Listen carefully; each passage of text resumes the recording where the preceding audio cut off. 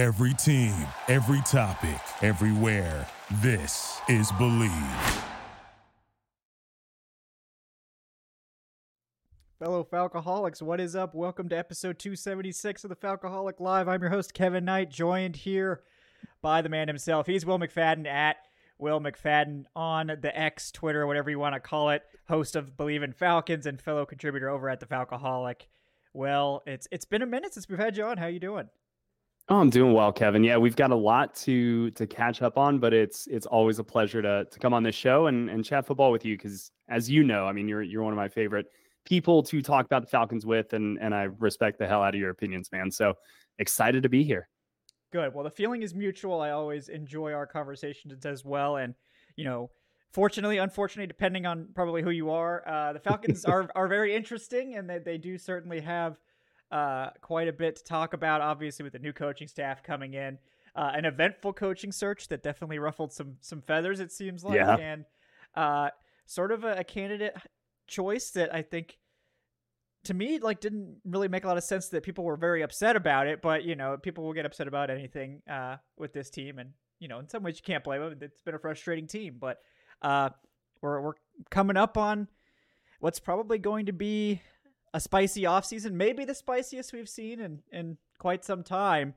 And that's what we're gonna talk about tonight, folks. We're gonna, this sort of the topic is, how aggressive is this team going to be? Probably pretty aggressive, but what does that mean? What does that look like? Is it aggressive for a quarterback or edge rushers, or what are we doing here? So Will and I are gonna get into that. We're gonna talk about, of course, get Will's thoughts on sort of the reshaping of the coaching staff and the kickoff to the offseason and free agency and the draft and all that good stuff. Before we dive in real quick, want to bring you guys a word from tonight's sponsor, betonline.ag. Folks, BetOnline continues to be your number one source for all your basketball wagering needs, including pro and college hoops throughout the year. With up-to-the-minute odds, stats, and trends, you can follow your favorite team's path into playoffs with in-game live betting, contests, and all the best player props. Excuse me. Experience, well, those props are too spicy. They're getting me. But experience the world's best wagering platform anytime from your desktop and now your mobile devices. And yeah, I mean, last week I had Eric on to help me pinch hit with the basketball props that he liked. So I can't really, weigh too much in on the basketball stuff. But, it seems like the Hawks pretty much every game, it could be one way or the other. So, there's probably money to be made on the Hawks. I just don't know which way you bet. And maybe if you just flip a coin, that's the best way. That's probably the fairest way to determine that. So, but no matter what you want to bet on, guys, head to BetOnline today to become part of the team. Just remember to use our promo code BELIEVE. That's BLEAV for your 50% welcome bonus on your first deposit. BetOnline, the game starts here. All right. Well, Will, before we dive into the offseason, let's talk about the new coaching staff. It is Raheem Morris coming in, and I liked the hire. He was in my top 3. He wasn't number 1 or number 2 necessarily, but a guy that I liked, and a guy that I think is a good hire. But I'm curious your thoughts on the decision to go with Raheem Morris here to usher in a new era in Atlanta. I like it as well. I'm obviously biased. My time working for the organization from 2017 through the 2020 season obviously overlapped with Raheem's time there, and he was the interim coach at the end of that 2020 season. So spent a lot of time over Zoom talking with him. So I am totally partial when it comes to this decision. However, when they were going about it initially, right, and I think that early on, I was very sold on the idea that the decision to move on from Arthur Smith had a little bit more to do with going big game hunting and kind of a coaching class that was available that was kind of unlike anything that is typically out there on the market, right? The best candidate in most years is kind of a young up and coming coordinator. And, Ben Johnson, Bobby Slovic, those guys, they seemed like guys 5, 6, and 7 on kind of this list, right? Brian Callahan, these guys in any other year would be 1, 2, and 3. And so that was kind of the reason I felt the Falcons made this decision. And that made a lot of sense to me. If you're going after a Bill Belichick, or when Mike Vrabel became available, that was a big kind of name that I was interested in as well. Jim Harbaugh, of course. But in the back of my mind, Raheem Morris was always lingering. And I felt that if the Falcons at any point gave him an interview, not even necessarily like an in-person interview, just an interview, that to me would indicate, okay, he is a serious contender for this job. Because what else would they need to know about Raheem Morris, right? He spent basically half a decade in that building, and they already would have known everything they needed to know. Arthur Blank has worked with him in a head coaching capacity when he was the interim head coach. So the fact that he got the interview, I was like, all right, they are serious with Raheem Morris. So at that time, I started looking a little bit more into Raheem Morris, and there is a lot to like here, guys. Like, he has worked with the current meta of the NFL right now pretty much his entire career, from the origin point back in Washington, when everybody was in that freaking yearbook team photo of like who's who in the NFL right now. Like, Raheem Morris was the defensive guy in that room. And so I think it makes a lot of sense. The other component from a Falcons perspective and from Arthur Blank's perspective, I believe, was when they went through this process 3 years ago, they did a big, hard kind of audit of everything. Everybody they brought in, they wanted to get kind of their outside perspective of how are we doing things? What are people around the league saying about the Falcons, right? And they were very intentional about putting this plan in place that they are now 3 years in on. And the quarterback position went disastrously. It did not work out, but you heard Rich McKay say himself at the end of the end of the season press conference, they like the direction they're heading. This is not a true course correction. We're bringing in Kirby Smart here to kind of reorient the ship away from the tail end of the market. Like, no, we want somebody to kind of come in and replace the pilot and keep this plane flying on its way to Hawaii. And that is Raheem Morris to me. If you brought in Bill Belichick, he would have torn it all down. We know what he would have done. And that may have worked, but if it didn't, you're not Tampa Bay post Tom Brady. I don't even know what the right comparison is there. Right, is it Peyton Manning leaving the Colts and Tony Dungy going at the same time, and then you have that one disaster, but like for a decade, who knows? That's kind of what I think the calculus was. And it seems like they're very excited about Raheem Morris working with Terry Fontenot. I'm kind of excited about the defensive staff that he's put together, even though I really like Ryan Nielsen. So yeah, I think by and large, it is a move that makes a lot of sense. Whether or not it is a good move, I think that's something I'm trying to get away from. And maybe that's going to be bad for my career as a hot take artist. I don't know right now if it's a good move. It's not panned out. I don't know. I think it makes sense. And that's all I care about, is I can see what the vision is. And I believe in that vision. Yeah, I agree. I like to hire it. There were a lot of pitfalls in this hiring search, and I think Bill Belichick would have been one of them. And how serious were the Falcons about hiring Belichick? Obviously, reports vary. I tend to think it was very serious, and that the ship was steered away from the iceberg at the last moment, and we didn't have to witness the Titanic. But I like Raheem, and I think the chances of him being a bad hire are low. And like, people really were down on the hire. I think people were hoping for a splash, and when you've got Bill Belichick in the conversation, and you've got guys like Ben Johnson and Bobby Slowick, who, I think Bobby Slowick, as much as I liked him and he was my top choice, very risky hire, first year offensive coordinator. Big Joe Brady vibes from the first time around. Yeah, exactly. And like, I was willing to roll the dice. I liked what we've seen from him. The Shanahan tree has been very successful. All these things you could list out, and you could go back and watch the episode where we went in depth on the coaching candidates and get a better idea of why I like that, just why I liked him as a top candidate. But there was risk there. There were risk with all these guys. And I think with Belichick, the risk was the most pronounced, because it's like, well, this is an exploding coach. And in 3 years, this team is exploding. So do you really want to sign up for that? Like, do you want to blow it up no matter what in a couple of years? And I'm glad they didn't. I think that would have been a mistake, and it would have set an artificial timeline that you don't need to set. Like, the timelines in the NFL are tight enough without the pressure of like, well, this guy's going to retire in a couple of years and leave you stranded, because guess what? There's not really any successor in waiting for Bill Belichick, and Josh McDaniels was the guy, and that didn't work out clearly. So, I like Raheem. I think the biggest thing with Raheem, it's in some ways similar to Dan Quinn in that he is just a guy that you want to go to battle with, like everyone, universally loved by players, coaches, everyone.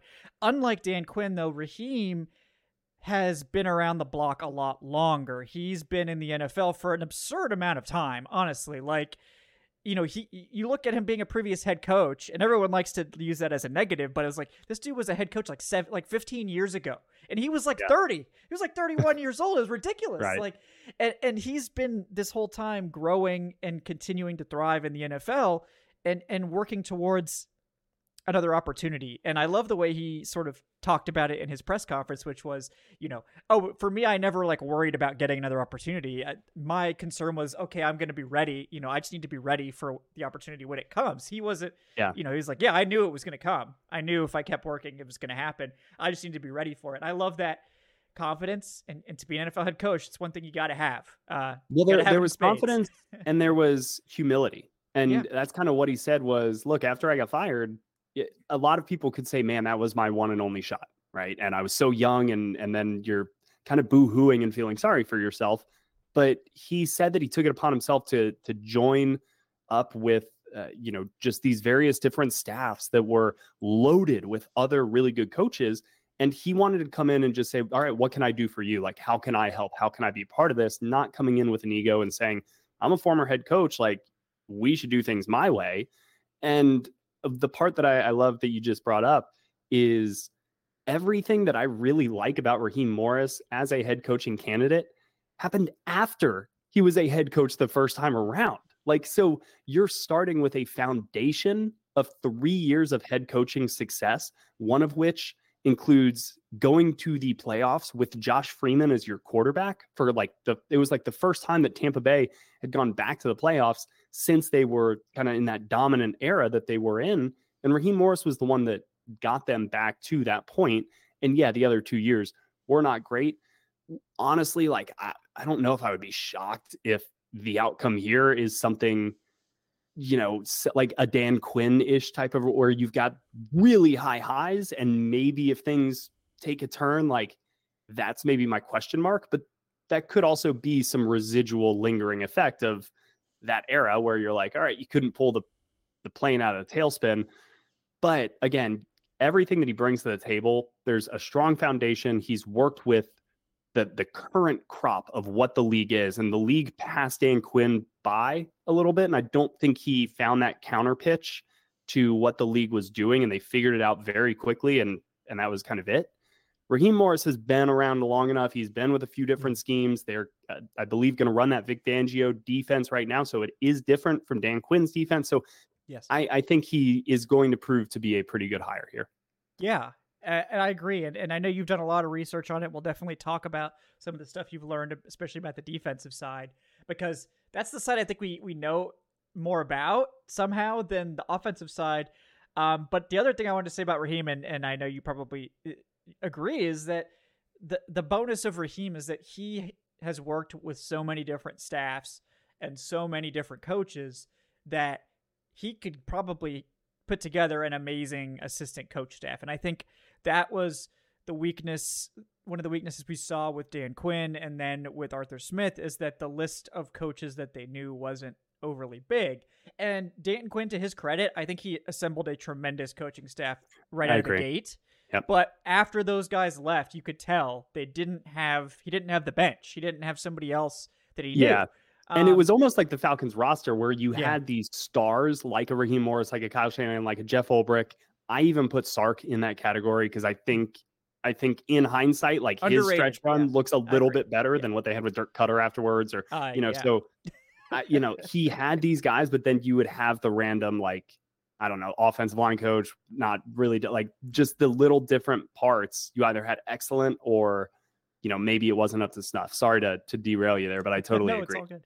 No, I agree. And so I think with Morris, one of the big negatives is that he is a defensive guy. He's not going to call the defense, but he's not your play caller. So you do risk, of course, if things go well, that you're going to lose your offensive play caller. But I think with Morris, he has a deeper bench to go to of guys that he might be interested in hiring if after Zach Robinson in a few years. Or, the ultimate ideal, of course, is that you promote from within. You develop these guys, and maybe it'll be TJ Yates getting that opportunity now that he's coaching quarterbacks, which, makes sense to me considering he is a quarterback, but what do I know?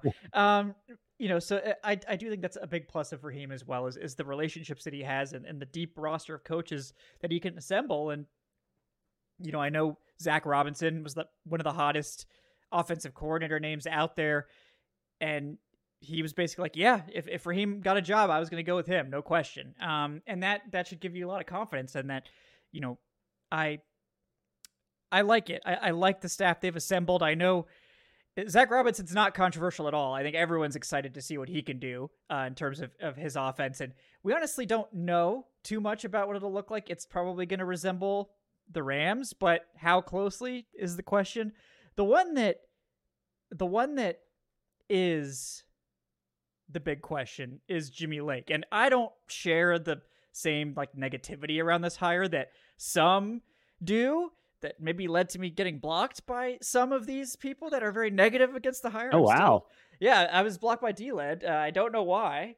Oh, no. D-Led, let my man out. Yeah, D-Led, come talk to me, bud. I don't know what happened. And I don't know if he fat fingered it or something while he was tweeting. I mean, I've done that before by accident. You've accidentally muted people or whatever, but we'll have to clear it up at training camp. But come back to us, D-Led. But what do you think about Jimmy Lake? And it is one of the more interesting hires, I would say, of Raheem's early tenure. So I know you've looked into it a little bit, so I'm curious your thoughts on that hire. Yeah, and again, I think it comes back to that feeling of knowing how good Raheem is making relationships, knowing kind of where he's coming from in the fact that the Rams and the 49ers and, various the hot NFL offenses right now seem to be coaching factories. And maybe the Rams are number one on that list, where it just kind of seems like every 2 or 3 years, you've got the next guy who's kind of coming, almost like Alabama at the college level, where you do good for 2 years in LA, and then, all right, you can be a head coach at the next spot that's opening up.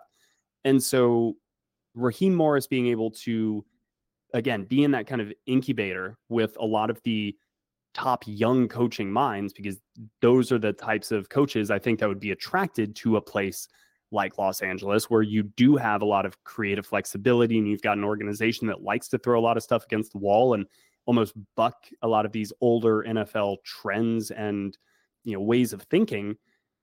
If he is able to pull guys from that kind of philosophy, which he did, I trust him on that. And so that's why, even though Jimmy Lake and Zach Robinson aren't necessarily well known to most NFL fans, they weren't even that well known to me when the news was made, I think you default to trusting Raheem Morris's judgment on this.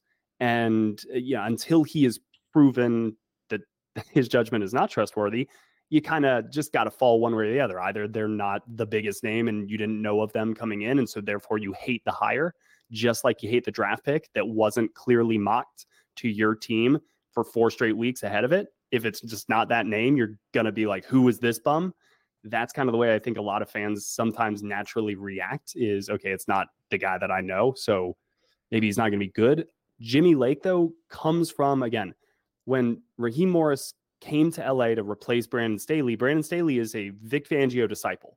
And Sean McVay asked Raheem Morris to pop right in there and run that defense, which is, again, very different than that defense that Dan Quinn ran, that cover 3. It's some of the same principles, but not really. I mean, it's single high versus 2 high. Yeah. The thing that is similar, I think, is that aggressive nature, that kind of simplistic mindset. But really the main difference is the Vic Fangio defense is almost a layer of simplicity that is covering the whole iceberg underneath the surface that is going to be very complex. Dan Quinn's defense was simplicity to be simple so that the defenders could really read and react and didn't have all of these different interchanging moving parts. They wanted athletes and they wanted instincts. This defense is going to show you one thing, and then at the last second when the ball snaps, we're going to rotate. We're going to do 4 different things. Still only going to bring 4 guys. Still going to be cover happy, and we're still going to try to make you dink and dunk your way down the field. It's just that in the process of dink and dunking, where you think you're going to dink, we're going to be blitzing, and you're not necessarily going to have the time to then dunk over here. And I like that. I think it meshes with Raheem Morris's personality. I think it meshes with the skill set of the roster in place right now and the coaching staff in place. This secondary should be amazing this upcoming season, given all of the resources and knowledge in that room, given the talent of AJ Terrell, Jesse Bates. I expect Marco Helms in year 2 to take a step forward. Clark Phillips in year 2, take a step forward. D. Alford was a nice surprise. I wouldn't be shocked if they go pretty early in the draft at cornerback to solidify that number 2 spot. So having a defense that utilizes smart players on the back end for a lot of those rotations, you're going to see a lot of cover 6. You're going to see a lot of cover 4. You're going to see some robber mixed in. That is where I think it allows them to almost focus a little bit more on the defensive front in free agency and bring in the guys that can do that job really well. And then they almost focus on the back end. That's what I expect. I think you're going to see some really well-timed pressures, not necessarily blitzes. But Jimmy Lake, I think the wrinkle he'll bring to this is at Washington, what you saw is when offenses didn't, not just in the red zone, right? Not the high red zone, the 20 to the 10, but kind of that low red zone, the 10 in, when really the field is condensed. He likes to bring pressure in that area. 5, 6 guys, jam the receivers at the line of scrimmage, make the quarterback make a very tough decision.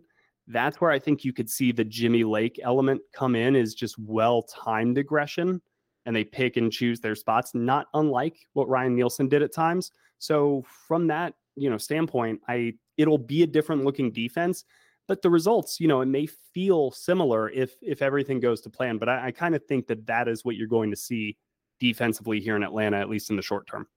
Yeah, I love it. I think that's a great explanation of it. And, I definitely have to do more work on the Vic Fangio defense, because it's honestly, it's interesting. Do a lot of coverage stuff on the back end that it's kind of baffling. And I know there's a couple of accounts on Twitter. I think it's like Honest NFL is one that talks a lot about the Vic Fangio defense. And it's like, there's a lot of coverage rotation. There's a lot of disguising. But the front is actually pretty simple, the way they play up front. So it's kind of a mix of different things. And I like that. But, you look at the staff they've assembled in the secondary with all these guys. And, you have to think that group, they're going to be leaning on the coaching in that group more than probably any other on defense, that they're hoping to coach up maybe the guys that they have. And, it's not like they're not going to add anything there. I mean, I think there's clearly some needs in the secondary still, but the secondary, I think they're going to lean on the coaching there to get that group right, because they kind of have to spend big on the defensive front. That is the part where we have issues, and not necessarily the interior so much. I think with Grady and with David Onyemata, you've got 2 out of 3 pieces that you need there for that 3-4 front. But, a nose tackle, you don't necessarily have to break the bank to get a nose tackle. If you want Vita Vea, you do. But, if you want someone like that, which obviously everybody wants that, but how realistic is it? That's a question, obviously, for the drafted free agency. But, I do think that it's going to be really interesting to see how that defense takes shape. And I think, honestly, a lot of people were like, well, why didn't they promote Jerry Gray? He's the one that's got the experience. Isn't that insulting to Gray? And I don't think so. I mean, Gray not if it was Raheem Morris's call. Yeah, yeah. I mean, like not right. Like he probably could have left if maybe a defensive coordinator opened. But again, that's not how things work, right? Yeah. That's just plain and simple. When you hire a new head coach, the head coach is usually going to have a lot of hiring power. It's not for the owner. It's not for the GM to sit here and say, well, you can come here, but we're also going to promote our guy to. It's just, again, that's not how it works. But I will say, for anybody a little more interested in learning about this kind of defense, and again, I don't know for sure if it's going to be a 1-to-1, but the roots of this defense, I do believe, are going to be based a little bit more in the Vic Fangio model. There is a really, really good, I don't know if it's a Substack, if it's a newsletter, it's just an article, but it's called The Book of Fangio, written by Sean Syed. It was published on January 11th of last year. And it's the article, or the site, I guess, is called The Read Optional, but go just Google that. It's nice and long and meaty, and it has really, really good stuff on the Vic Fangio defense. And that's kind of where I learned a lot about what I was talking about for this conversation. So again, it's called the Book of Fangio, and it is on the read optional. So there's a nice plug for Sean, who I don't even know and is not paying me to do this. So no, that's how you know it's good. Yeah, we're not even being paid for that plug. So, but yeah, that I will definitely look into that. And I recommend you guys do as well, because I think that is a good place to start. And again, like, it's not going to be a copy. And I know Nico mentions in the chat, isn't, Raheem very much based on the pragmatism and making the best of what he has and adapting? And yes, but I also think that's part of the reason they're going back to that 3-4 look, because even though we did see Ryan Nielsen start to get some pieces for the 4-3, a lot of the picks for this roster, as it's currently constructed, were 3-4 based picks. Like Arnold Ebiketie, he was not long for this defense in that 4-3 scheme. It just wasn't working out well for him there as anything other than a pure like designated pass rusher. D'Angelo Malone was basically relegated to special teams only. Those two guys, now that we're going back to that 3-4 style, have a serious chance to actually take on significant roles. And that makes me happy, because I thought what we saw from Malone in his rookie season was promising enough to potentially see if he could develop. And, Ebiketie as well. So I think those two guys will certainly be happy with the return to more of the stand-up style pass rush. And I do think that, there's a lot of good 3-4 style edge rushers in this draft. I think that group is a little bit deeper than the 4-3 guys. Like, I think you could get guys like Braylon Trice and Jonah Ellis on day 2 that are really I was going to say, I think the top end guys are a little more of the 4-3, right? Your Dallas Turners, like those guys. Chop Robinson, like although maybe he's that kind of tweener off the edge hybrid. But I wonder about a player, not worry, about Zach Harrison. Somebody who I think he probably is at his best with his hand in the dirt in that 4-3 end roll. And I really liked the way that he came on last season. I think he's going to be a pretty nice player in this league. Maybe, probably not like a 13 sack a year star, but if he can develop into like a 6.5 to 8.5 sack guy, like he can have a long 9-10 year career in the NFL doing that. So I would like to see his development continue. That being said, we're pretty much just one full year removed from the Dean Pease defense, which was more geared to a 3-4 base. But the big kind of caveat to all of this is that, and it's in that piece that I just mentioned, if people want to go read it, but even the 3-4 can be a little bit of a misnomer, because it a lot of times is going to look like a 4-3 under, where you've got that 3 technique shaded away from the strong side, and that allows you to almost kind of like make your front one way or the other based on what the offense is doing. So it's going to be intricate. It's going to be, but the body types that you are looking for in the interior of that defensive line, as you were mentioning, are going to be bigger. They're going to be beefier. And that's where I do think they're set up nicely with David Onyemata and Grady Jarrett as almost your kind of like 5 technique big ends. And then if you can just go find a big, like just big, beefy nose tackle there in the middle, and you could find one of those guys in the 3rd round of the draft, or go get somebody in free agency. So the big key for me though is I think that they need to go find that big edge rusher, like not a big edge rusher, a big name edge rusher. Like they need a focal point of this edge rushing group, because I think last year they got by with not smoke and mirrors, but definitely some tricks. And you're going to rely on that a little bit in this defense as well with the disguising of things, but they also need somebody off the edge that is going to scare teams. And I don't know if that comes from free agency or from the draft. What do you think about that? I mean, what would be your preference, Kevin? Go get an established guy like a Donnell Hunter here on a 2-year deal and see what happens? Or would you be, totally on board with getting a Braylon Trice in the 2nd round and hoping that he develops the way that you expect him to? Yeah, I think it has to be both. And I think this is one of the spots that we're going to see the aggressiveness play out this offseason of this team. And me personally, I think this is going to be a very aggressive offseason. I think they're done with the rebuild, the slow, methodical rebuild stuff. I think that they all feel like, okay, we can't do this again. We've had our time to. They should feel that way. Yeah, they should feel that way. Yes. But I think it's actually going to materialize. And I think that one of the places we're going to see that, I think there's 3 spots mainly one of them is edge, and I would not be surprised. I think if any of these top guys breaks free, the Falcons are going to be in the mix for them. Whether that's Danielle Hunter or Burns or Josh Allen. Yeah, Burns. Although it seems like Burns is going to get tagged. We'll see what happens there. The top guys, it feels like they're going to get tagged. I keep coming back to like Jonathan Greenard or Zadarius Smith, or like that level of guy is probably who you're going to see available. Danielle Hunter might be the biggest name of the bunch. You know who I love? Yeah, that I think is the best chance. Yeah. Yeah. You know who I love though in the draft? We haven't said his name yet, but it's not going to be a spot where I think 8 is too rich for this. And if the Falcons move back and it's like not for a quarterback, assuming they don't address that in free agency, I think people will riot. But Jared Verse, I think Jared Verse would be awesome in a scheme like this. Yeah. Man, like he is one of my favorite players, I think, in this draft. And I keep just mocking him to like Minnesota because I think I just picture Minnesota pass rushers and I'm like, man, he would look really good in just that purple and white. But that would work here too. He's kind of that balanced player. What do you think of the edge rushers in this class, the like first round guys?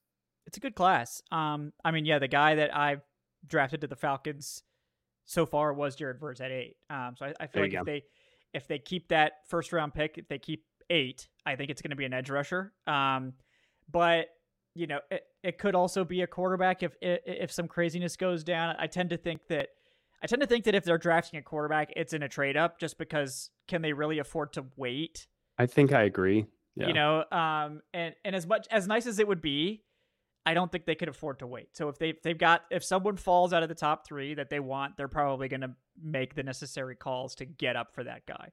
And that's the aggressiveness that is the theme of this offseason, right? It's like, don't wait for the 4th best guy. Like if you think you need to compete now and the pressure is on, go get your guy. Yeah, exactly. So to me, I love Jared Verse. I have him as edge 1. I think all the top 3 edge guys are very close, and they're just different. Like Dallas Turner, more raw, but he's got the prototype athleticism that you want. Like he's the one that was built in a lab to be an edge rusher. So, not necessarily going to be a 3-down starter immediately, but he's got the highest potential. You have Jared Verse, who I think is the safest, the good mix of traits, athleticism, technique, all that. I think he's the one that I would want, because I think he is in between. He's kind of in between Latu, who is just the most polished. Latu, dude. He is the most polished college pass rusher I think I've ever seen. He's an MMA fighter wrapped in a rugby player. Like that. He's so polished, but he's also like, you could tell me that dude was from New Zealand and like played on the rugby team his entire life, the way that he just competes and flies around. And like, I love Latu. I think I texted you last there were 2 guys that I watched who ended up not coming out in the draft last offseason. They were Bo Nix and it was Latu. And I was like, Kevin, have you watched Latu's film yet? Like we're sitting there talking about like Cameron Thomas from like San Diego, like dudes who are going in the 4th round.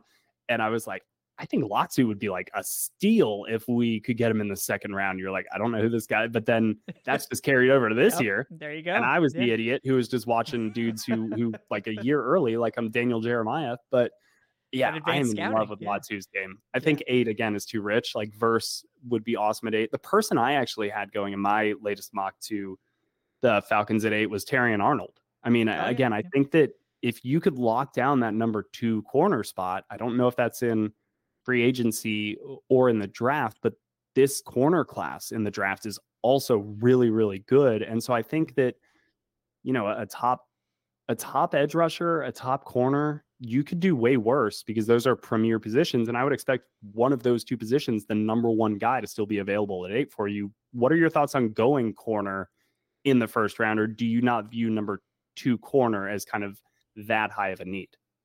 I mean, like last year, I think I was mocking some corners.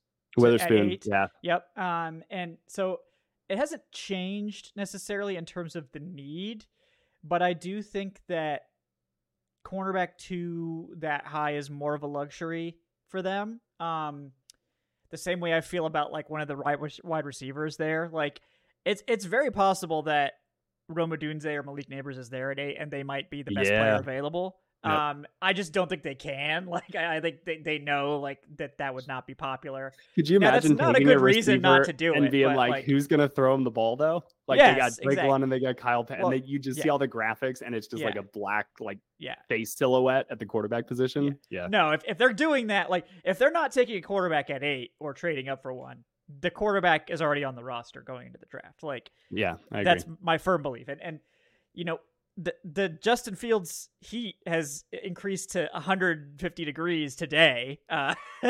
That's so funny because today I became convinced it's going to be Kirk Cousins. Like I don't know why. Zigging where they're zagging. Some divine like just struck me, and I was like, you know what? It's going to be Kirk Cousins. And the reason I believe this is because Kirk Cousins was drafted by that Redskins organization that Raheem Morris was a part of. Kirk Cousins' early success, the reason he became a player who had a long career in the NFL, was in Sean McVay's offense. Like, I think it's right there in front of us. And I don't, maybe we're all just overthinking it because it's this time of year and that's what we do. But again, part of this is connecting dots. And part of this is saying, all right, well, who is in place? What are they going to be comfortable with? You have to make this decision in real life. So sure, it is fun to think about the possibility and the potential of, a Justin Fields or trading up to get Jaden Daniels. But at some point, the rubber has to hit the road. And having seen Kirk Cousins already do the thing in the offense that you're pretty much porting over and do it at a high level. And oh, by the way, you just won a Super Bowl with Matthew Stafford a few years ago, who is pretty much in the Kirk Cousins camp. Not that they're just old white guys, but like they are, but they do the similar things. They have the similar strengths. And so, yeah, that's kind of, I just almost was like, duh, is that right there in front of us? And are we all just overthinking it? Now, it could totally be Justin Fields, and the money is going to be a big issue and all of that. I get the reasons why not to do it. Do you think people would be upset if it was Kirk Cousins, or do you think they would kind of say like, all right, I get it. It's not sexy. This whole offseason hasn't been like the most sexy. So that would also be a theme. What would you bet people would respond with for a Kirk Cousins signing? I think it would be quite controversial for all the reasons you said, that he's, again, this is an exploding quarterback that you're getting, but none of these options are perfect. There's no ideal scenario, because if you're getting Kirk, you're paying him a lot of money and he's coming off an Achilles tear and he's probably got 3 to 4 years left. So you've got all those things to worry about. You don't have to worry about him being a bad quarterback. So there is that. That is really nice. Yeah. But you are probably going to have to pay him close to $40 million, maybe more. I mean, I don't know. If he leaves Minnesota, then all bets are off, because that contract could get catastrophically large.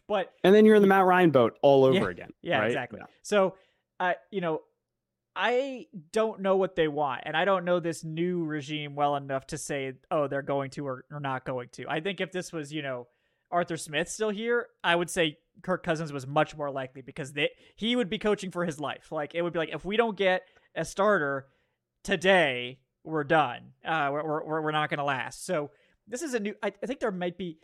I don't think they will be less aggressive, but I think it might be a little bit more of a patient approach, a little bit more of a long-term lean. But I think some people would be really excited, because it probably means the Falcons are going to be going all in, if not this year, next year.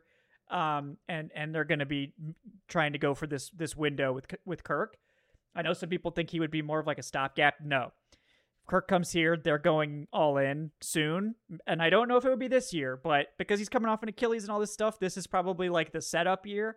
But if they sign Kirk 2025, they're going all in, guarantee it. So, unless the team just completely falls apart, but we're not going to entertain that on this program. I mean, they are going kind of all in, right? Like, it's very clear that the last 3 years, even though they didn't use the words rebuild, it was a sort of rebuild. It was a retinkering, and they fully expect the last year to be in the playoffs, to win their division, to do all of the, stuff that we expected them to do. And they didn't. But again, they're not blowing it up. They're not totally starting from scratch. They want to be in the playoffs this fall. They want to be in the divisional round next fall. Like that is the timeline. They are pretty much like all the chips are not in the middle of the table, but they're ready to do that if need be. Yeah. And so Kirk would give you the best path to the playoffs this year, I think, of it, assuming you can't get to like number one for the top quarterback or something like that. But I don't think that's possible. So I would not hate the Kirk move at all. I think it's going to be controversial, but it's not a bad move under any circumstances. It's one path they can take, and it's going to wipe out your free agency. So they're not getting a big edge rusher if they're signing Kirk Cousins, more than likely. I mean, they're going to have to, but by the same token, they're going to be able to keep 8. So maybe that's where you get your edge rusher. Exactly. So, you've got other options. They've got a full complement of draft picks and all that stuff. But yeah, I have no problem with the Kirk Cousins thing. I just don't think he's leaving Minnesota. But it seems like the easiest thing is for them to just stay together. But do we really want to split up the house and the China, or do we just want to stay together? And I think that's maybe the Vikings will make a weird push for Deshaun Watson, and that'll send Kirk Cousins packing. Who knows? You can never rule that out. Yeah, I mean that could happen. Not that it's happened to any team that I know of, but spending time on quarterbacks we shouldn't be. But yeah, I think that one is. It would fit the aggressiveness. It would be more of like the veteran route aggressiveness. Then there's the Justin Fields route, which I've been a fan of just because I feel like it's that sort of mix of draft capital and financial investment and like youth and potential, but it's not like anywhere near as much financial investment as Kirk Cousins, and it's not as much draft capital as like the top. Though. Eventually, yes, but like you get it's 2 years sooner rather than later, and that's also going to align with a lot of the younger players that you've got. Like you're going to have Kyle Pittses and Drake London's and Bijan Robinson, and all of their contracts mature together at the same time, if that's kind of the path that you're doing it. And also a lot of the free agent acquisitions they made last offseason would be coming up kind of next offseason, the offseason after that. So you would kind of be in this situation where, come the 2026 offseason, you suddenly have a lot of money on the books. And I just think that will be a factor. I don't necessarily know if, that's going to push them one way or the other. But what I do really like, and you kind of alluded to earlier, is that whichever way the Falcons want to go, it sets them up nicely to at least address the few specific issues, because this is a very different offseason, I think, approach than what we have seen recently. Like the first 2 years under Arthur Smith, when they were cash strapped, it was almost like a shotgun, but like a Nerf shotgun approach, like totally bargain basement. Ineffective. Yeah, just like, all right, we'll take whatever, but like we need to just fill out our roster. Like, exactly. Not even Nerf. It was like, we're going to Dollar General, and like I'm getting my toothpaste and I'm getting my SpaghettiOs. And then last offseason, it was a similar approach, but at a higher level. And you also had the money to go and get really specific big name guys that you needed to, right? David Onyemata, Calais Campbell, Jesse Bates. Now, I think you really just have like a couple of key spots on the roster that are almost like luxuries that you could add to. I think receiver is really the only room where you're like, we need just a few guys, like not just one more guy, but like we need 3 or 4 more guys at least. But even in the secondary, you've got your number 2 corner spot. If you want to upgrade in the nickel, like maybe you could, but your number 2 corner spot on the defensive line, it's really just, can we go get a main edge guy and a nose tackle? At quarterback, you can figure out but that's just one position. So there's only like a handful of actual true needs, and some of those aren't even real needs. It's more just, can we upgrade this spot and actually put a real true competitive, like Super Bowl caliber player? But we're talking about like, can the Falcons go get L'Jarius Sneed this offseason and bring him in to be the number 2 corner? That's kind of the playground they're playing in, I think, this offseason, if they want to be very aggressive, which is very exciting. And again, if they go the quarterback route in free agency, then we are talking about a draft where at number 8, you could get a premier player at one of the premier positions. And it's not every draft that you can say that. Yeah, no, this is a good class, and the Falcons will have good options at 8. And that, to where they don't, if they're not trying to get a quarterback, they don't really need to trade up like at all. Yeah. Like if they weren't trying to get a quarterback, they'd be sitting so pretty. Yes. Yeah. I do think that if they get Kirk, the chances of them taking like Malik Neighbors or Rome Odunze at 8 are a lot higher, because they might be viewing or this trading as like, down if those guys are gone. Yeah. I think and that will not be popular. I think people will be wanting that edge rusher there. But guys, we haven't gotten that edge rusher there in like 5 years. So I mean, what's one more year of waiting, right? What's one more year? But there are good second round edge rushers too. So there is that, and there's good second round receivers. So like whatever thing they don't get in the first round, they can get loaded. Yeah. Yeah. So if they really want that like top end wide receiver 1 caliber guy to throw into this offense, that guy is at 8. But if they want a wide receiver 2, there's a bunch of them on day 2. Like, I mean, dude, I would trade back to like 29 and just take Ladd McConkey and be so excited and call it a day. Like, you can't tell me. And if this is what mock drafts are about, you cannot tell me Ladd McConkey is not going to be a good player in the NFL. So why are we not just like, he's a first rounder? Because isn't that the point of this whole exercise, is just to go find good NFL players? But, I get the upside and the traits. I've just seen, if you're telling me Hunter Renfrow became a relevant NFL player, Ladd McConkey is going to be a Pro Bowler for like 7 straight. He's like Jarvis Landry. He's going to be just like so good for so long. Ladd McConkey's like Hunter Renfrow, but actually has NFL size and speed. Like, no offense to Hunter Renfrow, but like, it's just like the traits were not there. He just did it all on savvy. Yeah, that's what I'm saying. He's like, the evolved version of that, where it's like the fundamentals, all the technique, all the whatever. But yeah, he's also just got that raw athleticism. So that's how stacked of a class receiver is, which is why I would be a little bit shocked. I frankly think that the receivers, we could see them slip down the board, like if there is any position, because, if you're the Giants and you need a receiver desperately, you also kind of need an offensive lineman. And I would think that your chances of finding a starting receiver in the second round, a high impact starting receiver, probably a little bit better than finding a high impact immediate starter at tackle. You could still probably find a guy that you like early in the second round, but I think you get my point. If you got Joe Alt there at 6, like, take him and then go get Tez Walker, Troy Franklin, like any of these guys, Xavier Legette, any of these guys in the second round that you like. Yeah, exactly. And I think it's a really good wide receiver class. That's the strongest position by far. So I would be kind of shocked if Atlanta doesn't get 2 in this draft. Yeah. Like, I think you need to. And they're probably going to sign someone as well. I don't really think they're going to be in on like T. Higgins or anything like that. I know that's been floated. They've got a lot. I think he's going to Tennessee. I think T. Higgins is following Brian Callahan. I mean, that would make way too much sense. But the Falcons are going to have to pay Drake and Kyle Pitts very soon. So I think the move there is to plan for that and to try to draft your expensive, complimentary players, not like sign them. And that, I still think like DeMarcus Robinson or something like that, and maybe re-signing Van Jefferson, guys that theoretically should fit like this offense, especially Van Jefferson, like fit this offense that's coming in a lot better than the one that actually acquired them. The Van Jefferson thing just... Oh, was the offensive scheme the problem with Van Jefferson last year? It wasn't any of the dropped passes? I mean, then maybe that's on me then. Maybe he wasn't comfortable. Well, he just didn't. Yeah.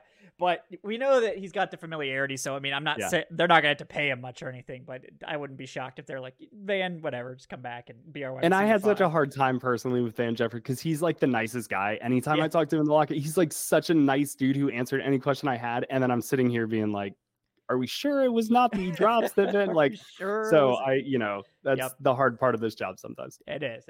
Sometimes you can't hide your true feelings there, but that second round is absolutely stacked. I love guys like Jalen Polk, and then we saw like Roman Wilson and Ricky Pearsall like both completely dominate the Senior Bowl. So they've really risen into that range. So, I mean, that's not to even talk about the other guys that were already in that range. So, I think it's just a great group, and it wouldn't shock me if we see like, Jared Verse at 8, say they sign Kirk Cousins or trade for Justin Fields, free agency, whatever. Say they do it veteran somehow, whether it's Cousins or Fields or what have you, or Tom Brady coming out of retirement. There we go. Yeah, that was only if Belichick was here, but we got.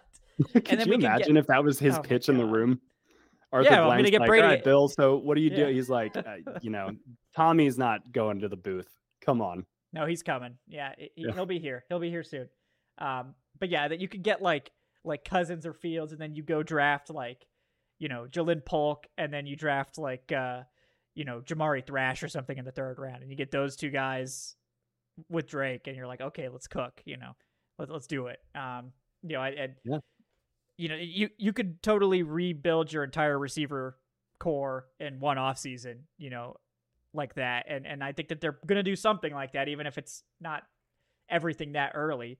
But, wide receiver is definitely one of the biggest needs in terms of what they need to be aggressive for. And they're going to be very aggressive. I just tend to think that side of the ball, there'll probably be some, like I said, like Demarcus Robinson or somebody like that, or like a wide receiver 3-4 caliber guy. They'll probably bring back Daryl Hodge because he's a great special teamer. But that's like the interesting part about all of this, right? Is because you're saying that they need to be really aggressive at receiver, and they do. But again, that's more of a volume need.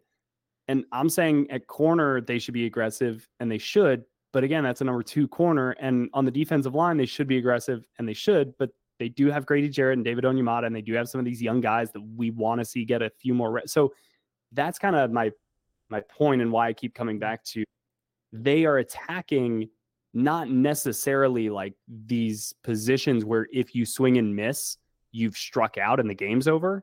It's, you're almost attacking these secondary positions, and you can choose whether to go about this with the biggest swing possible and saying, we're taking the Cincinnati Bengals approach, and we're just going to get like 3 studs on the field at the same time at the receiver, and we'll figure out who's the X and who's the Y and who's the Z. Or they can really kind of roll this out and say, all right, we've got our X receiver in place. We've got a pseudo X in Kyle Pitts. Let's go get a slot guy. Let's go get a move Z. Let's go and they can really be smart about their resources and still have some money left in the bank and not waste any future draft picks. So again, the board is setting up really nicely because they, outside of the quarterback position, don't have a left tackle they need to go find. They don't have, a glaring hole at defensive tackle that they need to fill. There's not a lot of true needs outside of quarterback, and the needs that are there are role or supplementary players, not your one on either side. Yeah. And for the record, I'm very much still team edge at 8 if they still have that pick. I think you've been team edge at 8 for like 15 I'm not years, getting off this bandwagon, okay? Like eventually we're coming into the station someday. The bandwagon left. It hasn't come back yet. With the bandwagon left for cigarettes, 10 years ago, it still hasn't returned. But it'll be here someday. It's coming back, I promise. And maybe we'll get that edge rusher then. But they've got a lot of flexibility, and they're going to be aggressive to do it. But they could do it in free agency or the draft, and that's what's nice about having cap space and having draft picks available. They can take whichever route presents itself the best. Maybe these top tier edge rushers, maybe one of them does shake loose and you're able to get that guy in free agency, or maybe Kirk Cousins shakes loose and you're able to get him in free agency. And then you can, we haven't had any dominoes fall. So that's part of why it's so hard to predict or really do anything, because it's like, well, I don't know if this guy's going to hit free agency, or, and if this guy doesn't hit free agency. This used to be the quiet time, Kevin, and now we got to make content and we're just out here spitballing. But I mean, no moves are really going to happen for the next little bit. Like, thank God the combine's here so we could just talk about 40 times. But even that is going to be more smoke than substance. But like Terry Fontenot being here still, I think everything you just laid out, the draft pick still being in place, the salary cap being much healthier than it was in a relatively short amount of time, all of that, those are reasons why Terry Fontenot was still here, because I do think that organizationally, health-wise, they're in a pretty good spot to make some of these moves. But is there a chance, I laid out that why this is all a big positive, that they, only have maybe like 5 or 6 kind of balls to play with here, and they got to figure out how to do that. Could that also be a negative, where they are in a little bit of a wait and see? They are kind of trying to see who would shake free. What does Kirk Cousins do in Minnesota? That a lot of these are ifs and ands and what have you. Could that be some downside, or could there be some downside of that in the sense that they aren't able to fully say, well, here are all the guys we know that are going to be available, or here's in the draft, and we're going to do this, this, and this, and this, and we just have to go execute, but here's the plan. There is a little bit of wait and see element to this, and that could get dicey sometimes. Yeah, it could. And it's all just totally up in the air. And that's part of what makes it exciting, but also hard to project, especially at this stage. But, I suspect, based on what we know about this team and, the situation they find themselves in, quarterback has to be number one. I think if they can solve quarterback first, they will, but that sort of depends, right? Does Kirk Cousins shake free? Does Justin Fields become available? It seems like he's going to be available. So is a trade able to happen there? And if you were on Twitter today, it seems like, it's heating up, Justin Fields to Atlanta. Whether it's actually realistic or not is still to be determined. But, those two guys, if they go that route, they could have the quarterback settled before the draft, and then that sort of allows them to be a little bit more flexible. But, if they don't have the quarterback settled before the draft, then we're just going to be sweating the entire time leading up to that draft. Because if it's just Desmond Ridder on the roster going into draft weekend, it's like, well, I guess we're going to find out if we're starting Desmond Ridder or a rookie this year. And, in some ways that doesn't seem like they're likely to do that. I mean, they're going to get somebody else in here, whether that's, Carson Wentz or John Wofford. Right. Yeah. Just go through the list of all this. I almost said St. Louis Rams, the Los Angeles Rams quarterbacks of the last 4 years, and any of them are probably candidates to be the Logan Woodside of this roster. God, I can't talk right now. Yeah, and I'm curious to see where they end up going there. But I feel like the most aggressive will be for quarterback, and that's sort of why I think they could go for Fields, because I feel like they have to get some kind of option that they can rally behind. And Fields has a litany of question marks. No one's discounting that. Maybe some people are, but Fields is can he improve as a passer? He's been injured. You're going to have to pay him in 2 years. There's all these questions, but he also he's the same age as Michael Penix. Yeah. He's younger than Michael Penix and younger than and Bo he's Nix. Super exciting and hometown trust me, kid. If they get Justin Fields, I will find a way to convince myself to be excited. Yes. So it's that's part of the reason why I think they could go for him, because it's it would check the box and it would give you something that you're set with going into draft weekend. That doesn't necessarily preclude them from taking another quarterback. I kind of think that they're unlikely to do so if they have Justin Fields, but it doesn't mean that it's impossible. But they need to have something to give the fans hope at quarterback. And maybe Desmond Ridder has a complete personal transformation and becomes Tom Brady this offseason. Even if that happened, they couldn't start him next year. Doesn't mean that he can't play. Doesn't mean that he can't ever become something, but they can't start him. They just can't do it. Well, the path would be, you bring in Justin Fields, you say, all right, we're going to have to pay him in 2 years, unless we don't. And if he doesn't work out, and let's say you've got Desmond Ridder, and then in 2 years you do the Jordan Love thing, there's that route there. Or to your point, maybe they take a Spencer Rattler in the third because they just want to double dip and take multiple swings at it. There are a lot of different ways they could go, but I do think the more that you kind of talk about it, the veteran route does make a lot of sense, even as we are going to continue to sit here and speculate which quarterback they'll take in the draft. I think that veteran does make a lot of sense for this team. Yeah, they're in that unfortunate spot of being too far to be able to depend on getting a rookie quarterback. And they're not so far that they can't just tell the fans we wanted someone to fall and they didn't. That's not going to fly. Because of mistakes made, by the previous regime, not getting a quarterback in here. This regime, the first order of business is going to be get a quarterback in here. And the good news about Fields and Kirk Cousins to some extent is it's probably going to be a 2 to 3 year commitment.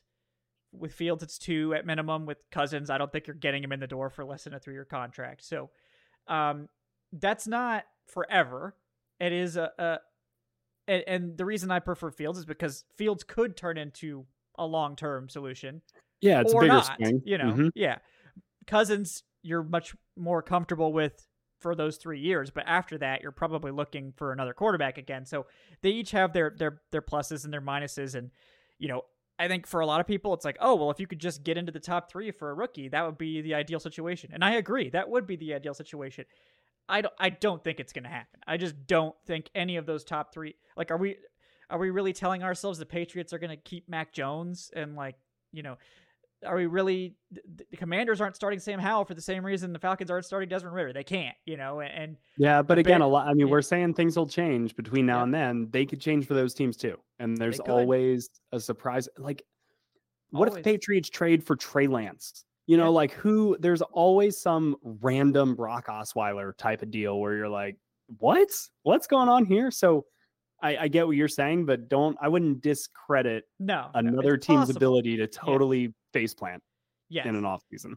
Yes, I will always leave the door open for other teams face planning. I try not to think of the Falcons doing that, but it could easily happen to the Falcons too, and we'll just have to hope for the best there. But yeah, I think that the main takeaway from our conversation is that we both think that they will be quite aggressive for quarterback and probably edge and probably wide receiver, and maybe they should be at corner, like you mentioned. I mean, I think cornerback 2 is a big need, but given that they're going to have to pay Terrell, are they really going to go out and pay big money to a veteran? Are they going to be able to dedicate one of their day 1 or day 2 picks to cornerback given their other needs? I would love to get another corner in here. I know Ahkello Witherspoon's a free agent for the Rams. Maybe they could go after him. If they want to keep that, if they're keeping that same defense for the most part. So, maybe Budda Baker could come here and be our second safety. I never want to rule that out. I've been, praying for Budda Baker in Atlanta for many years. So, that would be very expensive, but he'd be a nice fit because he is a little bit of that like Tyrann Mathieu type of, you can just move them all around a defense, which is what Richie Grant was supposed to be. Antoine Winfield Jr. is, and I am salty about that. Jeremy Chin and Antoine Winfield Jr. were like my 2 favorite players in that draft. And then, the next year they take Richie Grant, which is, all well and good. And I liked him coming out of UCF as well. But man, I would love to have Antoine Winfield here. Everybody would, right? Everybody would. Yeah. If they had Antoine Winfield and Jesse Bates, this would be a very different conversation on defense. But, Tyler Nubin on day 2 could be an option. I like him, the safety out of Minnesota. He's very good as well. So this is a good class. They've got options, and I think they're going to be aggressive in filling them.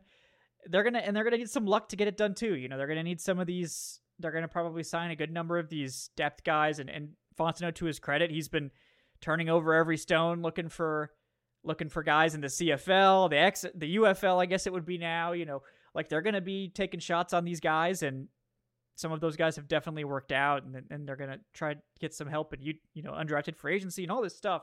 So we've got a long way to go, but I think even more than last year, I think we're looking at a very aggressive offseason for this team because the time is now. They can't afford to wait. The fan base isn't going to wait.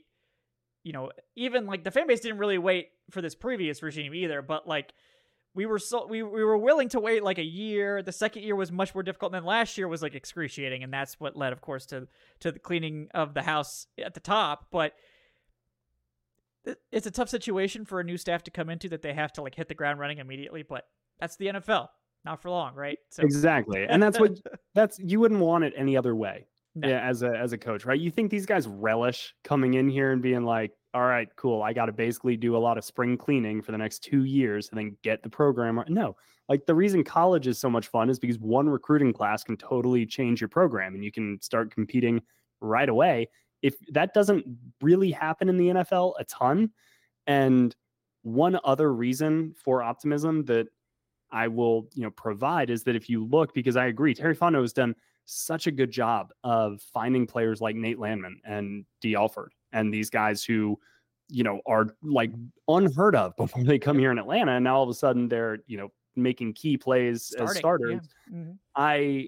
Each offseason, and some of this is just by the nature of the salary cap situation that they were dealing with, but it's also easier on paper to say, okay, your financial situation is going to get better. Therefore, your roster is going to get better. We've seen time and again that doesn't always equate. Each of the last 3 off seasons, the roster has gotten better and kind of like markedly better. The defense, top 10 unit last year. That is where they spent the majority of their free agent money, was on that side of the ball. I know the kind of draft picks, the first round picks are talented players. They have not necessarily provided that production that means overall team production. But you do look at kind of the later rounds of the draft. That is the weaker part, I think, of Terry Fontenot's resume. But it's not been an abject disaster. And the areas that he has hit in free agency have largely been pretty awesome. So that is where I think I'm hopeful. And maybe that is why we, again, might see the Falcons go the veteran route with quarterback, because he's said time and again, they like to fill their needs with proven NFL talent. Maybe that means they go quarterback to get that right. But I trust what they plan to do kind of this offseason, because again, over the last 3 off seasons, like their track record is pretty strong. Yeah. No, I mean, I agree. And I think Fontenot is more comfortable with the pro personnel side. I mean, that's his background. For sure. So it's not at all shocking, but, the mechanics of the draft and the way that the Falcons are picking where they're picking and all this stuff, it does set up for this being a veteran addition. Potentially. You know, I won't rule out anything. It's too early to rule out anything, obviously, but, you know, if they don't go the veteran route, we're going to be walking into the draft weekend probably pretty concerned, like, about not getting a starter. And I just don't think they're going to take that risk, that they could miss out on a quarterback, because that would be very bad and it would not lead to good things for this team. And the fan base would be in an uproar and all this stuff that you could just avoid if you go out and get that veteran option. And maybe the best case scenario would be waiting until the draft and seeing if somebody falls that you want. Like, I know in, I think it was Lance Zierlein latest mock, like Drake May fell and the Falcons were able to trade up and grab him. That's probably the best case scenario. But are you really going to go into the draft hoping that Drake May You wouldn't falls? go in hoping. Like, they would know. They would have to have the lay of the Yeah. land, unless like some weird Miami Dolphins, Justin Herbert, like that whole like where they're just like, we're not going to take Tua, we're going to take Justin Herbert, which, you know, in hindsight, maybe probably would have been the right call. Yeah. But you know, they'll come in with an idea, and again, like, moves are going to happen between now and then. So if a New England decides to get a veteran guy, or Washington, you know, trades out way, or like the landscape is going to change. The Falcons may be one of those teams that makes the trade up to 2 with Washington and kind of does their deal early and takes the guesswork out of it. If they make that move, I would like the conviction. You know, we would then debate the rookie versus veteran approach, but I don't think that hope would be necessarily the like instinct they would go in a draft. No, they're not going to do that. I don't think. I can't see them like they should go gambling to that extent at this point. You know, like they did it in 2021. They went in, you know, but they were able to do because they had Matt Ryan. So they were like, okay, well, if the you know, and then they didn't take the quarterback anyway, so it ended up not really mattering at all. But it would be very dicey to wait. So I understand what a lot of fans think the best scenario would be, which is to get one of the top rookie quarterbacks and get that rookie contract and all that stuff, which is absolutely correct. The set of circumstances to have that happen is very narrow and probably requires a lot of things going right, to the extent that you'd be taking a big risk, like hoping that materializes. And that's why I think that they're probably going to get at least some kind of veteran option. Maybe it's not Justin Fields or Kirk Cousins. Maybe it's somebody a little bit farther down the totem pole than those guys, but they're going to get some kind of quote unquote legitimate starting option before the draft, would be my thought. And then we'll have to see what happens in the draft. But yeah, I mean, they may also legitimate. I don't know. Even though Bo Nix is 24, they may say, look, we look at Bo Nix, we see Matthew Stafford, we see Kirk Cousins, we see that type of quarterback. You know, he kind of comes in a Baker Mayfield package, but like, if he can execute in that type of offense, and Dan Lanning, you know, at Georgia or at Oregon had a little bit more of those pro elements, as opposed to, you know, the Auburn, just a little bit more of that kind of spread, air raid, that type of deal. So JJ McCarthy, Bo Nix, Spencer Rattler, like, there may be somebody beyond those 3 guys. I personally don't see it with Spencer Rattler. Apologies to anybody out there who does. I know he had a great Senior Bowl, but I think JJ McCarthy and Bo Nix are 2 elements that should at least be mentioned here. We don't have to spend any more time on them. Apparently, I have to than because this. I'm getting quote tweeted, about my JJ McCarthy takes. Like, I don't think he's a top 10 player at this stage of his career. The NFL thinks that, or like top 15 definitely, but top 10 maybe a little bit aggressive. My characterization of that, but JJ McCarthy is everything NFL teams want, like young, cannon arm, dual threat ability.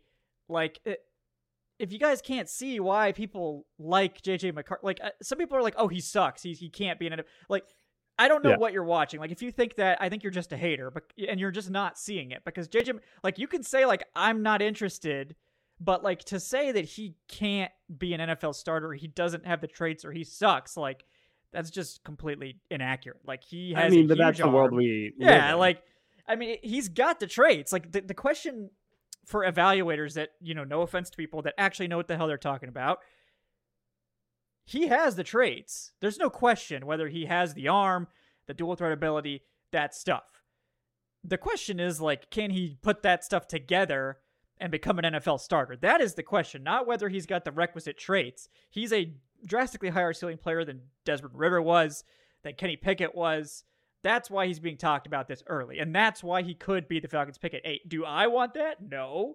I've been low on JJ McCarthy, and I think he needs a year at least before we're talking about it. But they could like that. They could say, we're going to get a stopgap guy like a Gardner Minshew in here for a year. Or even a Kirk Cousins. And let's say it's a 2-year deal, right? Yeah. Yeah. Yeah, exactly. And say, like, we're going to develop JJ McCarthy because, we think he's got all the traits. He just needs to put it together.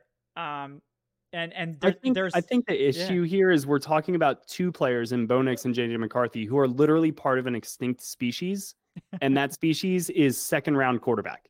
Like, second-round quarterback does not exist in our terminology anymore because the position has forced it. It's a Venn diagram. It's you're this position is so valuable, but like you're a second rounder, and we're just going to move you into the first round because that's what the NFL does nowadays. But you don't have to look that far back to also see the draft with Malik Willis and Kenny Pickett and Desmond Ridder, where the league kind of told you, hey, look, if we don't think these quarterbacks, and they were right about that, by the way, we don't think these quarterbacks are worth it, we're not going to take them there. Will Levis last year, great example. We're all sitting here talking about him in the top 10 at this point in time. Yes. He goes in the second round. Like, that's what these quarterbacks are. They're second round quarterbacks. It's okay to say they've got some flaws to their game.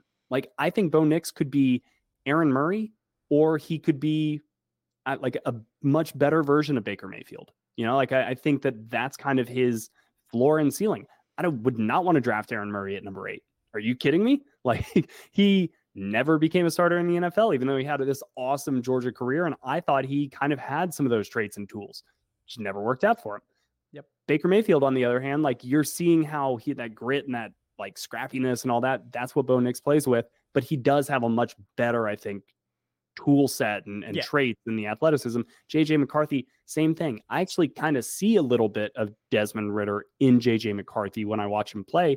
But I think that the stuff that JJ McCarthy has is a little bit better than the stuff that Desmond Ridder had, even though there were moments and there were throws this season where you're like, holy crap, man. Like, why can't we do that a little bit more often? Because that was really nice.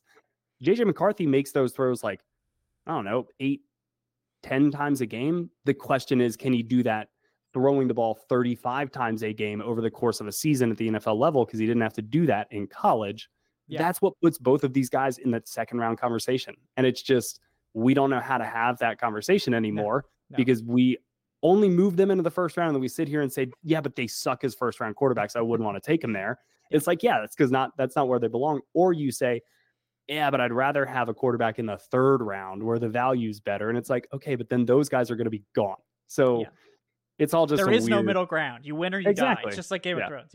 Yeah. So no, and the hill I will die on is in the middle of the two polar hills. Yes, and like in a sane world, I think we actually see quarterbacks drafted the second round. But it feels like these days it's like you're if you're not in the first round, you're last.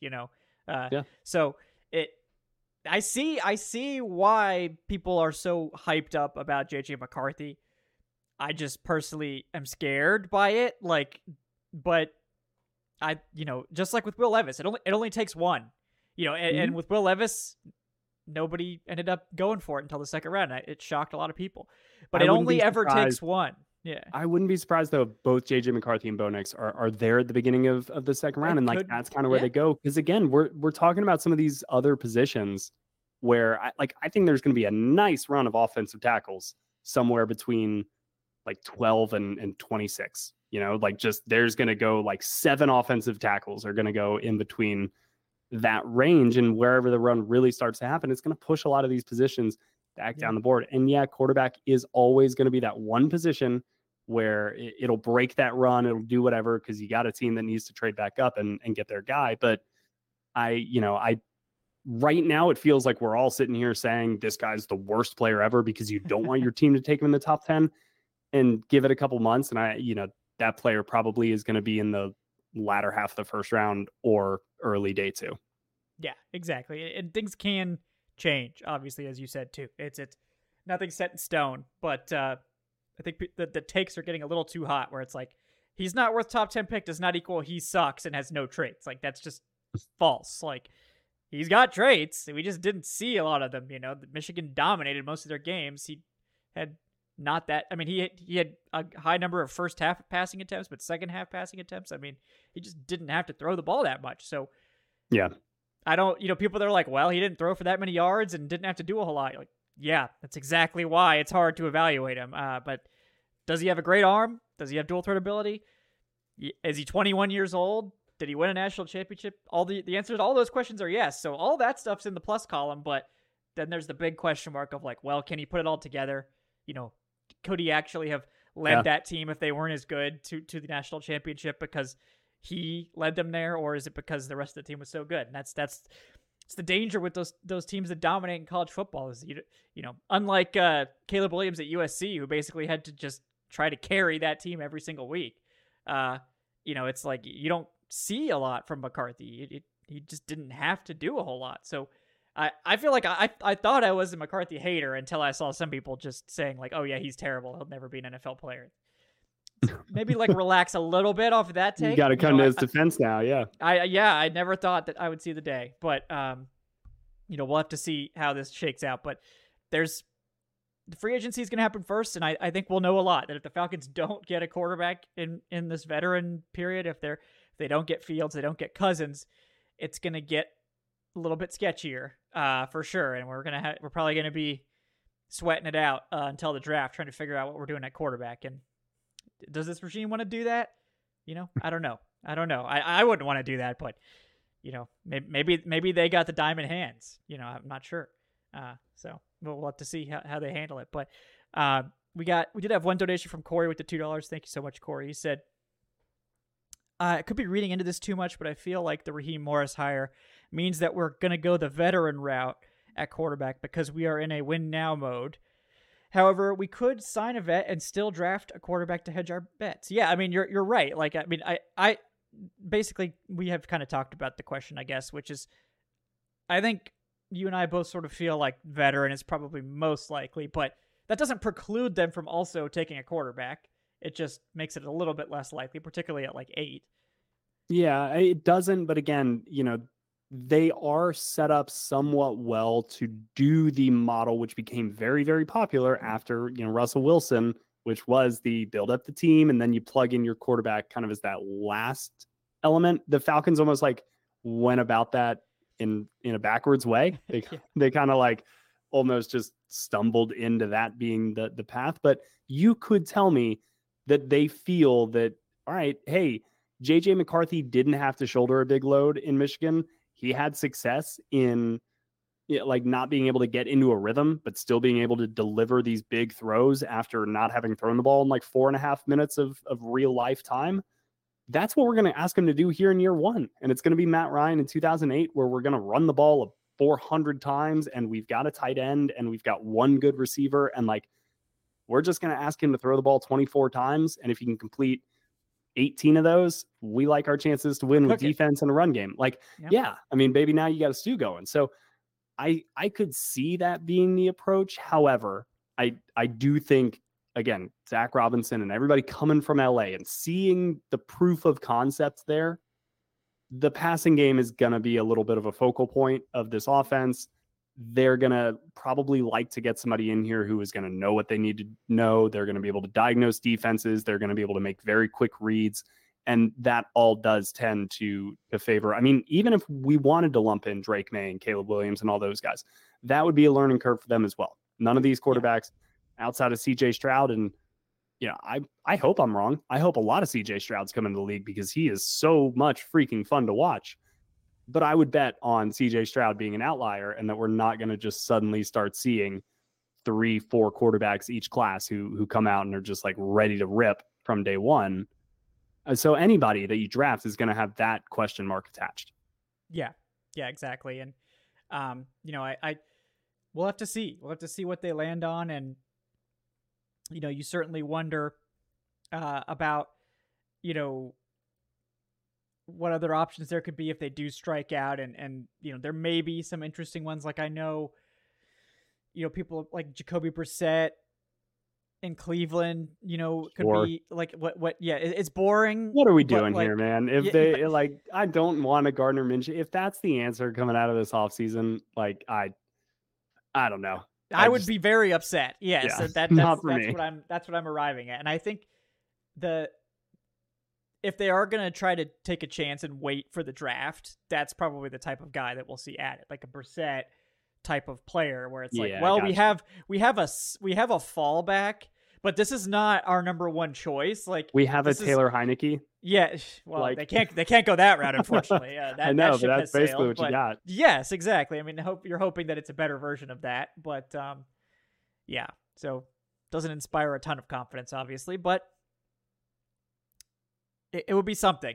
They got to do something. I hope it's more than that, certainly. But this is why the aggression we're talking about is necessary, so we don't end up in that particular boat with this team. But I feel like we could go on about this for about 3 hours, so we should probably save some of this for the rest of the offseason. But guys, thank you all so much for watching tonight. Really appreciate you. Please like, subscribe, leave that 5-star review on your podcast platform of choice.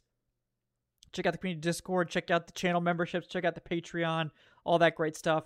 Appreciate everyone who's supporting on there as well. Before we sign out tonight, of course, want to thank BetOnline for sponsoring the show. And then, of course, Will McFadden for coming on. He's at Will McFadden, host of Believe in Falcons, contributor over at the Falcoholic. Will, anything that you're working on you'd like to let the people know about? Mailbag coming tomorrow. I need to complete that, but yeah, I've been pleased with the questions so far, so thank you guys so much who have sent any in, and please keep them coming. Anything like this is fair game, right? Any off-season draft, free agency, roster, coaches, all that good stuff. So that will be coming out on the Falcoholic. And then I did just have today published on Believe in Falcons a mock draft conversation with Joe DeLeon, who also works for Believe, and we both published mock drafts recently, so we just kind of went back and forth talking about some of the names and team pairings that really stood out to each of us. We did talk about Bo Nix, who Joe had going to the Falcons at number 8. So if you want to hear a little bit more conversation on that, please go check that out. But Kevin, I really appreciate you having me on, man. You're right. We have so much more juicy stuff to dig into throughout the offseason, but there is a lot of time to do that. And I look forward to coming on many more times to do so. Absolutely. I hope so. We got a long off season and a lot of juicy content to cover. So we'll definitely have many more conversations, some here, and I imagine some on Believe in Falcons as well. So if you guys need more Falcons coverage, you know where to go. It's Believe in Falcons. So, cause I know some folks, they just can't get enough. Like the 2 to 3 episodes here, that's not enough. You need that extra little piece to get you through, right? Some people have like the 3 TV screen setups for that wild card weekend. During draft season, you just got different pods going left and right, crunching all that film. Love it. Oh yeah. Yeah. You got the numbers going across that you're doing the math and you're listening to 3 draft shows at once. I mean, this is, I know some of you guys are true sickos, so you probably got that kind of setup going, and I respect it. I had no slander intended. So, you hear that, Aaron Freeman? He's slandering you. The big slander towards Aaron Freeman, definitely. But guys, thanks so much for joining us. I'm Kevin Knight at Falcoholic. Kevin, we will have a salary cap episode coming later this week. I know I teased that last week, but I did a little bit more research looking at some potential re-signings and things like that to give you a little bit better number of what I think they'll actually be working with, like for outside free agents. So that should be coming out Friday. And then we will have, I think, my pre-combine mock draft early next week. So look for that as well. And then, of course, NFL Combine late next week. I feel like it just came out of nowhere. And then after that, it'll be free agency. It's just like it's coming fast and furious. It's the off season is in full swing, and we're about to get into a very eventful 2024 for the Falcons, I believe. So hopefully it'll be good events, not bad events. But with this team, you never really know. So, guys, thank you so much for myself and for Will. Have a great night, folks. Thanks again for joining us. We will see you next time on the Falcoholic Live and Dirty Birds and Brews. Have a great night, folks. You know when you're listening to a true crime story that has an unbelievable plot twist that makes you stop in your tracks? That's what our podcast, People Are the Worst, brings you with each episode. I'm Rachel. And I'm Rebecca. We're identical twins who love true crime cases that make you say, didn't see that coming, and we hate the people responsible for them. Listen to People Are the Worst now on Apple, Spotify, or wherever you get your podcasts.